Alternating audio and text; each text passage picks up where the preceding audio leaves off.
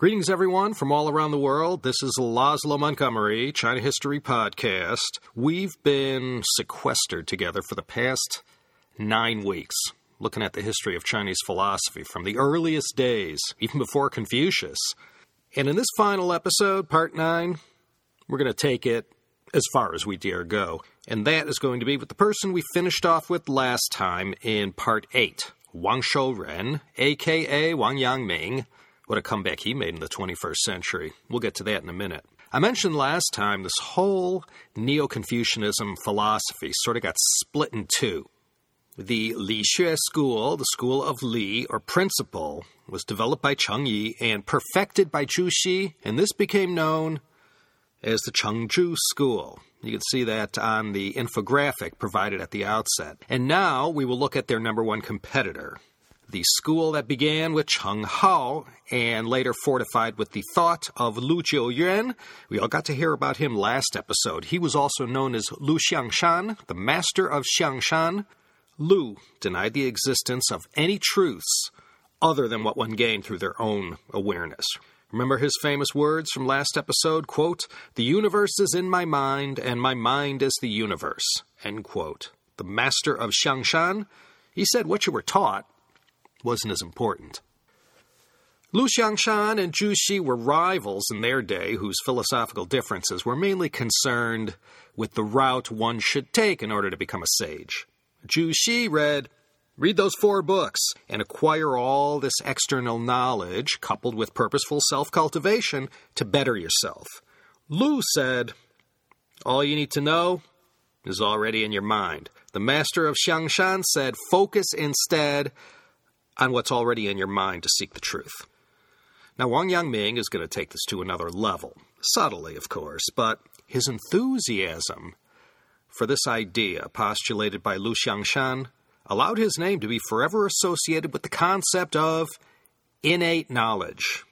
And this school of thought, championed by Wang Yangming, became known as the Lu-Wang School of the Mind, or inxue. This was the thought of Lu Jiuyuan and Wang Shouren, or if you prefer, Lu Xiangshan and Wang Yangming. Take your choice. Both names work in polite society. Wang Yangming, from his perch well into the Ming Dynasty, thought those fellas back in the Song didn't get it quite right.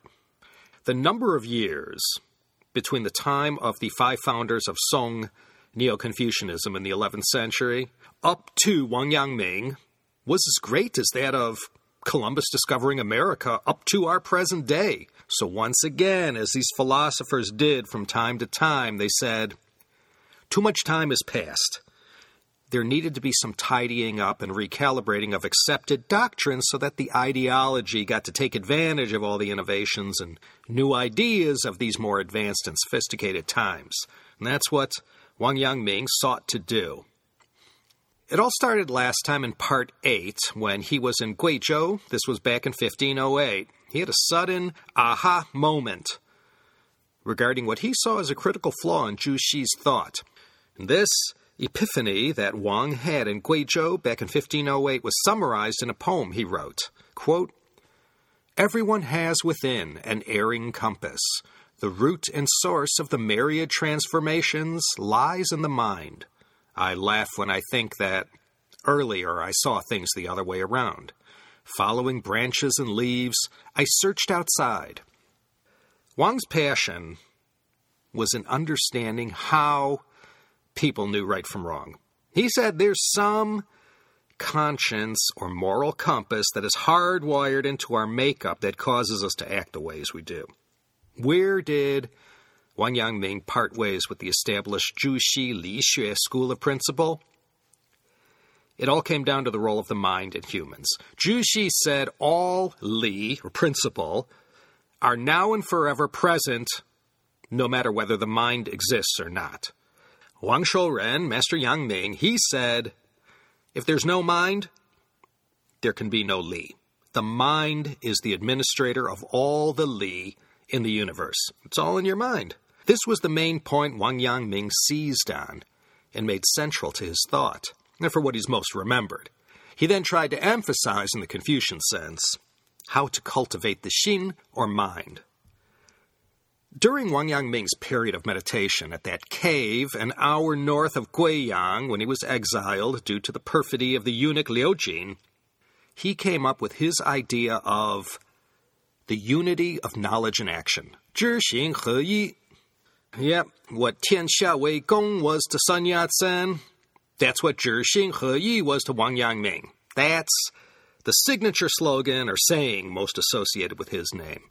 What this unity of knowledge and action meant, on a simple level at least, is that innately, without having to learn to do so, just by our own very own moral compass that came with the package at birth, we all have the knowledge about the morality of a given situation and take action accordingly. You know what to do innately.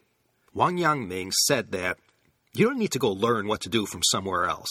And the Confucian classics, the 4 books, he didn't say, don't read them. All Wang Yangming was saying in his idea of 知行合一, or unity of knowledge and action, was that Confucius, Juxi, no one could teach you what to do. Everything you should morally do, it's already in your xin, your mind. It already has it all figured out. Reciprocity, do unto others as you'd like them to do unto you. Wang Yangming would say, what? What do you need to read the Lunyu to know that? You already know in your mind what's the right thing to do, what a good and decent person would do. We all have the knowledge within us. But let me repeat, not all of us act morally, or at all. That's the problem. How do you put this 良知, this innate knowledge, to work? It's part of your moral compass and leads you always to make the right choice, the moral choice. It knows how to respond to any situation. The problem is losing it. It doesn't die or disappear, but if one's selfish desires and immoral character become part of their makeup, well, it becomes easy to lose sight of this goodness and to compartmentalize your inner Li. And Wang Yangming insisted that this mind we all have, as Mengzi said it was good.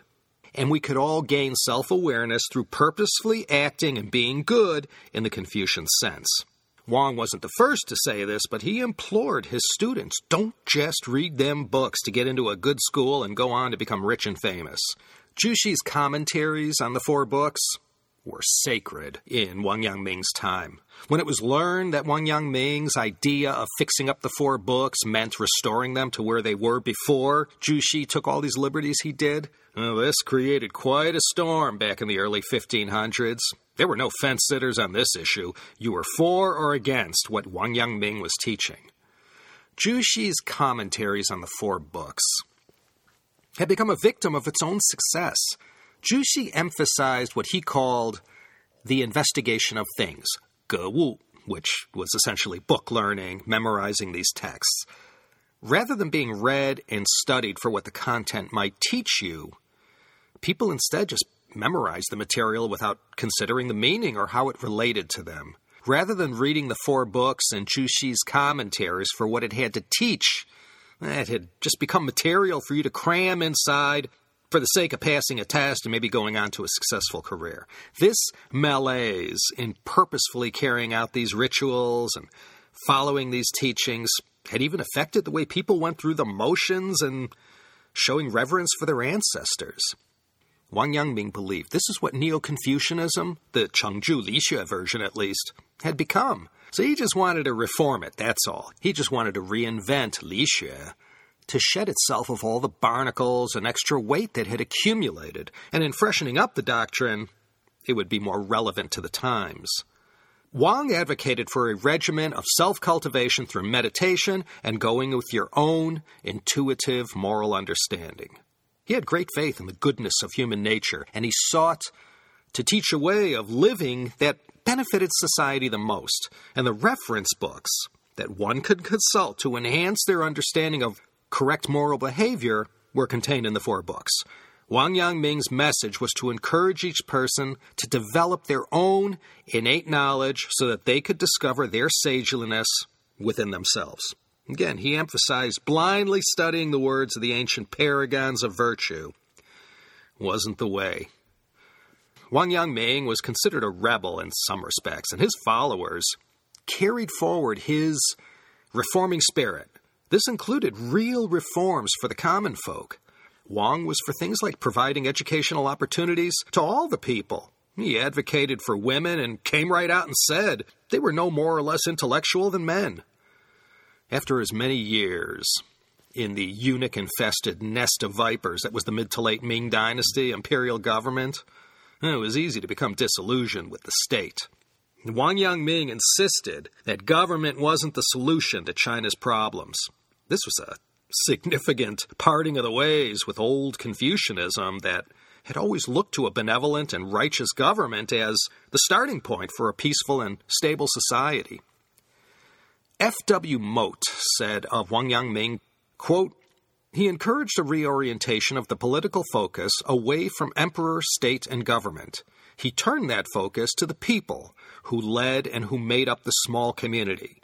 He turned away from the traditional leadership role of the high elites in central government offices to the local context of social life, in which the elite and commoners shared in the responsibility for themselves and to one another. He had come to see this as the most hopeful arena of Confucian social action." End quote. I think I have done enough yammering about Wang Shouren, a.k.a. Wang Yangming, yes, of Taipei Yangmingshan fame. When I began this History of Chinese Philosophy series, I intended only to go this far, so rather than get into what happened to philosophy in the Qing, we're going to end it here, with the death of Wang Yangming in 1529. He died before his time at the relatively young age of 57. In last episode, we saw he served the Ming rulers in some very rough terrains in Jiangxi, Guizhou, Guangxi. Back in the early 16th century, you really had to rough it in those places. And we saw last episode how Wang lacked the physical constitution to thrive in such backward locales. As he lay in his deathbed, surrounded by his disciples, he was asked if he had any final words, and Wang Yangming gave his famous reply, 此心光明, 亦复何言? This xin, this heart or mind of mine, is bright. There is no need to say anything else. 115 years after Wang Yangming's death came the end of the Ming and the establishment of the Qing. And this time, not only did Zhu Xi come in for a second caning, so did Wang Yangming. In the Confucianist world, there occurred a backlash against Neo-Confucianism, both the Lu-Wang and Cheng-Zhu sort. This new reactionary movement was called inxue, the learning of the Han Dynasty. In other words, forgetting about all the revisions, changes, gross liberties taken throughout the centuries and going back to the thought that emerged during the Han Dynasty. Why the Han? Well, they were the ones who were closest to Confucius and Mengzi's time, and the received texts were uncorrupted with all these radical new thoughts and un-Confucian teachings that popped up over the centuries. So these Qing thinkers looked to rediscover what they called the true teachings of the classical Confucian sages. And the charge the radical Qing scholars made against both Zhu Xi and Wang Yangming was that both lixue and inxue were completely infused with so many extraneous Taoist and Buddhist elements that the Confucianists of the classical age wouldn't even recognize it. So during the Qing, there was a powerful faction in the Confucian hierarchy who made it their job to peel away a great deal of what had been pasted on since the early Song. And then much later on, trade and commerce wasn't the only thing affected by the arrival of the European powers during the 18th century. The Confucians in government, they knew a bad thing when they saw it. The tug of war between entrenched Confucian officials and the Westerners and all their demands for changes to the status quo, as far as it affected them, will lead to an epic tug-of-war struggle that will end in 1905, when the civil service exams were cast aside as the only ticket to becoming a government official. And once this happened, Confucianism took its biggest hit in its long history. After losing its raison d'etre, Confucian elders would have to do what they always did, reinvent Confucianism and maintain its relevancy. As I mentioned previously, part 2, I believe, Confucius went through the ringer a few times in history, Qin Dynasty and Cultural Revolution most notably. Well, After 1949 and clear through to the 2000s, Wang Yangming's bourgeois thought was considered best left unread. Just as Mengzi had to live in purgatory during the Hongwu Emperor's time for his thought, so Wang Yangming had to lay low in modern times. Well, some places, China most notably. But not anymore. He's back, and perhaps bigger than ever. In recognizing that some of these old ideas and a lot of this guoxue, this traditional Chinese culture, should get a second look. Even China's leaders, President Xi Jinping most notably in 2014, have said, as far as raising the sense of public morality is concerned, there's something to be learned from Wang Yangming. And it's in the city of Guiyang, in nature's paradise, Guizhou province, the banner of Wang Yangming is being raised higher than, well, perhaps elsewhere. From looking at the Chinese side of the web, the subject of Wang Yangming has, well, these past couple years, gotten a lot of attention. In Guiyang, they've pulled out all the stops. Not only is there a Wang Yangming museum, there's also a Wang Yangming park, of which the cave where he went to meditate and where he took on the courtesy name Yangming, that's inside the park. As much as I'd love to keep on going, I'm going to cash out right here. Naturally, it's tempting to take this on to its logical conclusion in the Qing, but in order to avoid dragging this out for another 10 episodes, let's put the quill down and move on to the next great thing here at the CHP. 9 weeks in a row. Geez, you're probably sick of philosophy by now, not to mention hearing my voice. I wanted to recommend this book that came out in 2016, published by Simon & Schuster. It was called The Path, What Chinese Philosophers Can Teach Us About the Good Life.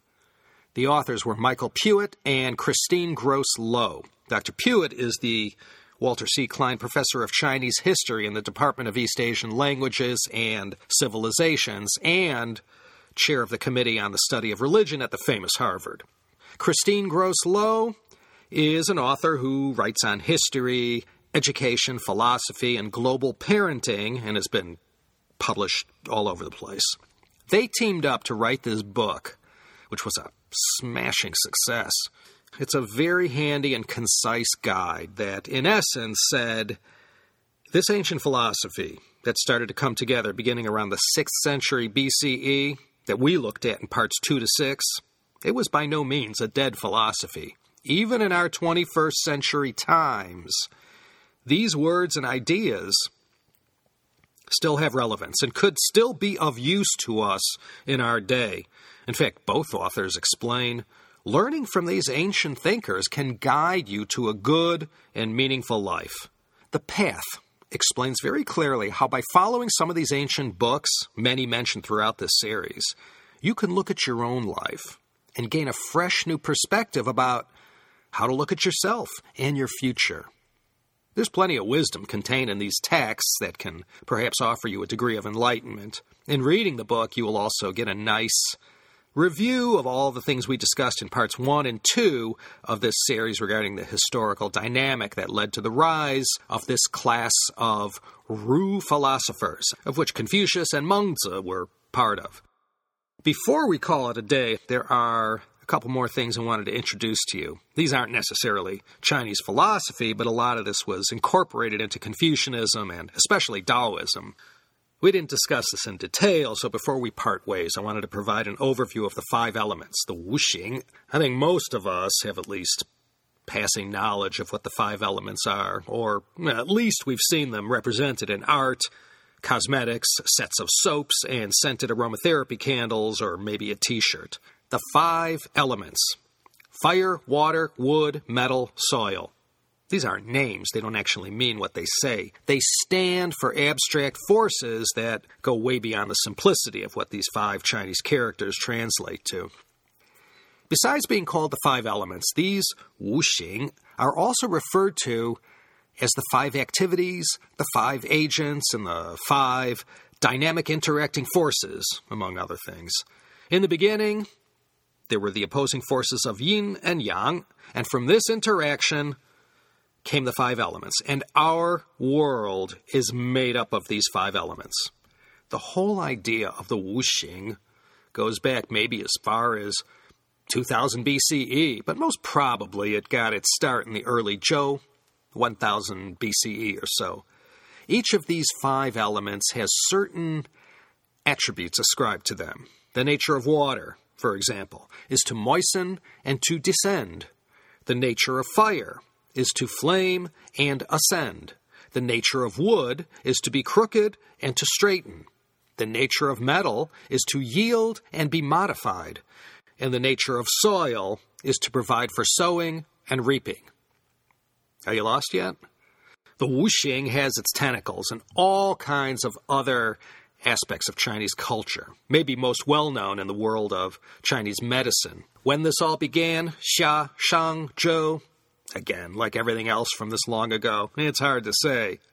But like a lot of what we discussed, the Han Dynasty is where all the raw materials extracted from the Zhou got processed into the forms we're most familiar with. As far as the history of the 5 elements goes, let me mention someone named Zhou Yan. He was a contemporary of Xunzi, Han Fei, and Li Si. He lived 305 to 240 BCE, missing the founding of the Qin by 20 years. These thinkers all knew each other from the Jixia Gong, the Jixia Academy. Zhou Yan, too, was one of those great minds studying at that famous school in Qi State.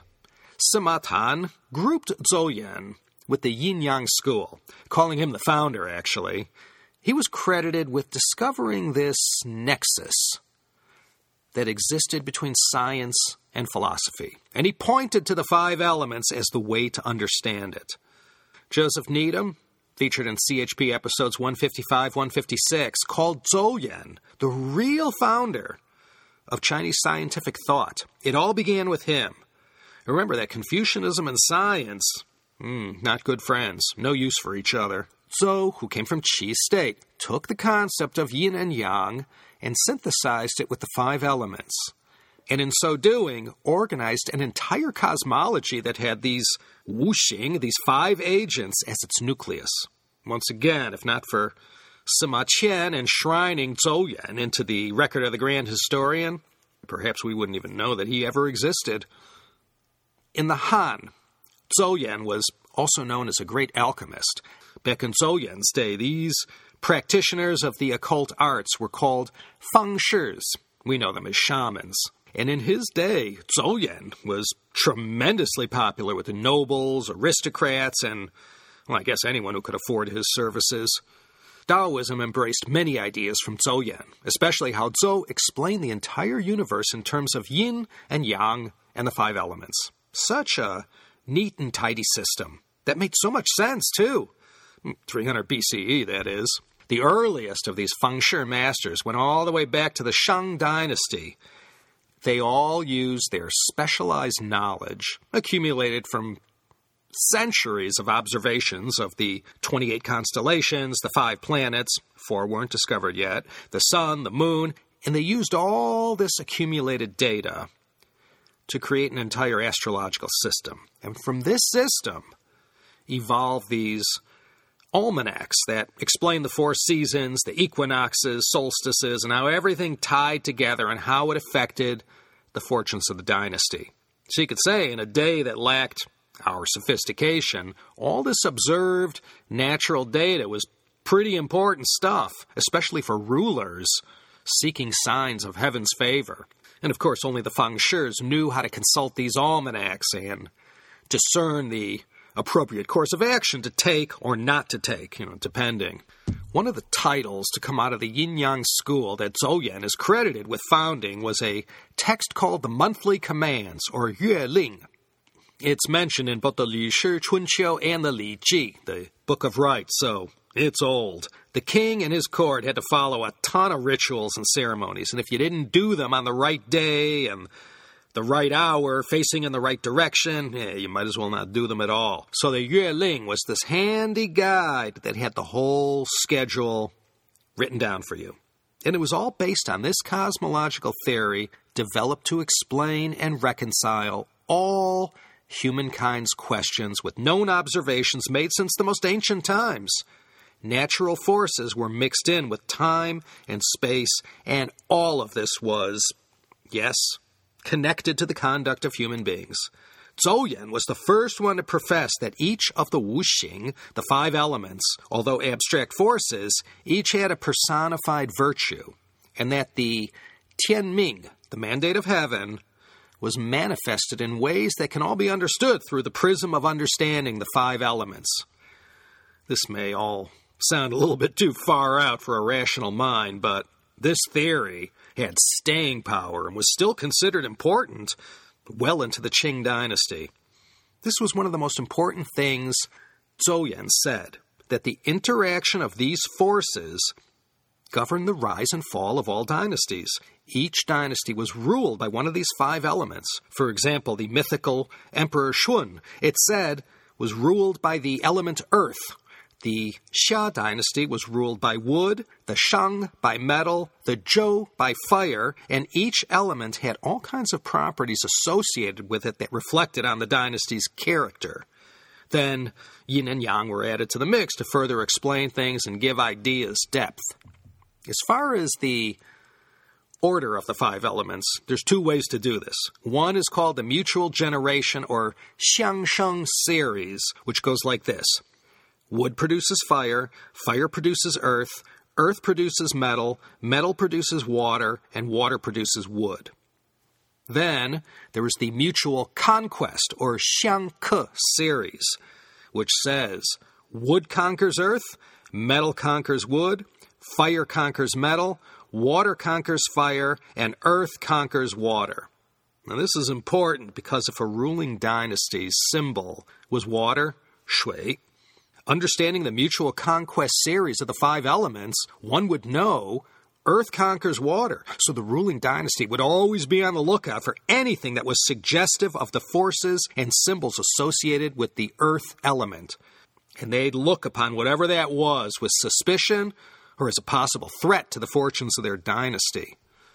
During the Han Dynasty, it was said that the ruling house ruled under the red phase of the fire element.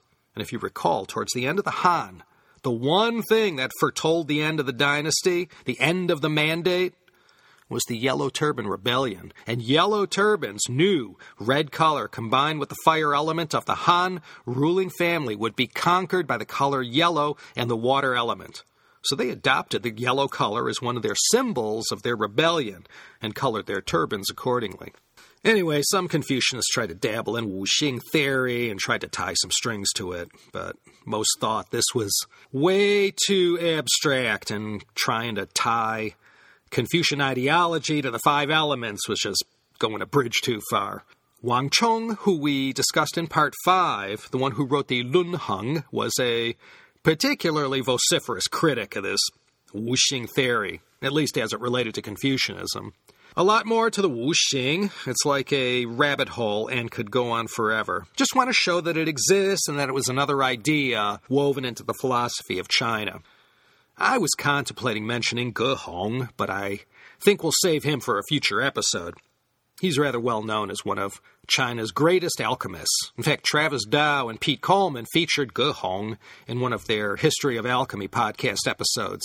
He's probably best known for his mixture of alchemy and Taoism, particularly in the realm of achieving immortality. I was going to discuss him in Part 6 when we looked at Lao Tzu, Zhuangzi, and Taoism, but then I decided Ge Hong isn't really Daojia, Taoist philosophy, as much as he's slotted in the Yangsheng subcategory of Daojiao, the Taoist religion. Yangsheng means to preserve your life, something that Taoist masters throughout the centuries tried to figure out. And as we know from the story of Qin Shi Huang and other notables, eternal life was very heavy in demand by those who could afford to pay for it. That was the cryogenics of its day. So we'll hold off on Ge Hong for another day, or you can go check out Travis and Pete's History of Alchemy, episode 21. And while you're at it, go check out Pete's other show, The Bohemican. I fell in love with the Czech Republic listening to that show. Can't wait to go to Praha and see for myself one day.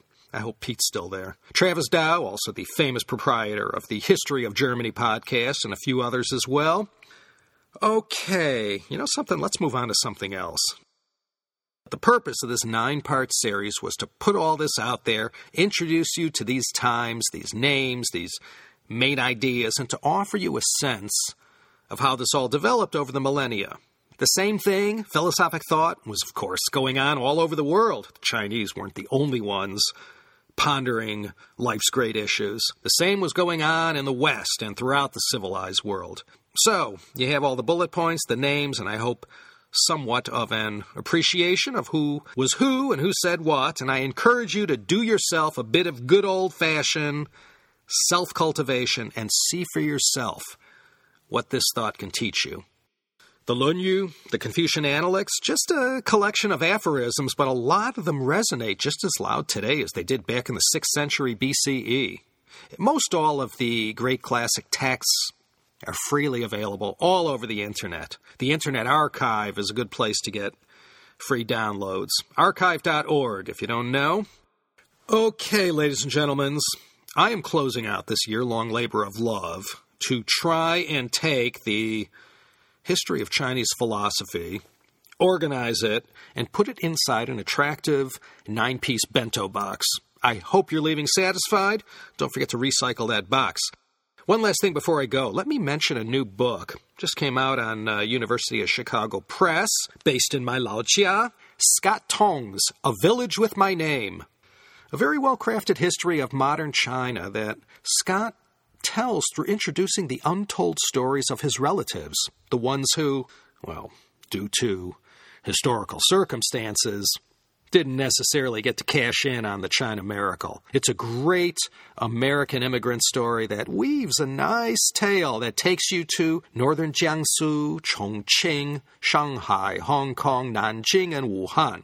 A Village with My Name, Scott Tong. Yeah, the marketplace, Scott Tong, American Public Media. He was on Kaiser and Jeremy's Sinica show recently. Check that one out, too. Hey, and thanks to the brilliant and good-looking Alec Ash, Jeffrey Wasserstrom, LA Review of Books, the whole China Channel editorial team. Thanks for taking a chance with this 9-part series. If any of you get sick of China politics, news, and opinion, seek some cultural comfort and relief over at ChinaChannel.org. That's my recommendation. Overflowing with great stuff. Okay, moi druzia. This is Laszlo Montgomery, signing off from a recording studio somewhere in Los Angeles, California, where, well, if you saw it, you wouldn't believe it. Let's just leave it at that. I have the next great thing here at the CHP all lined up for all y'all, so don't worry. I'm not going to take another half-year sabbatical. Take care, everyone, and I look forward to seeing you next time for another exciting episode of the China History Podcast.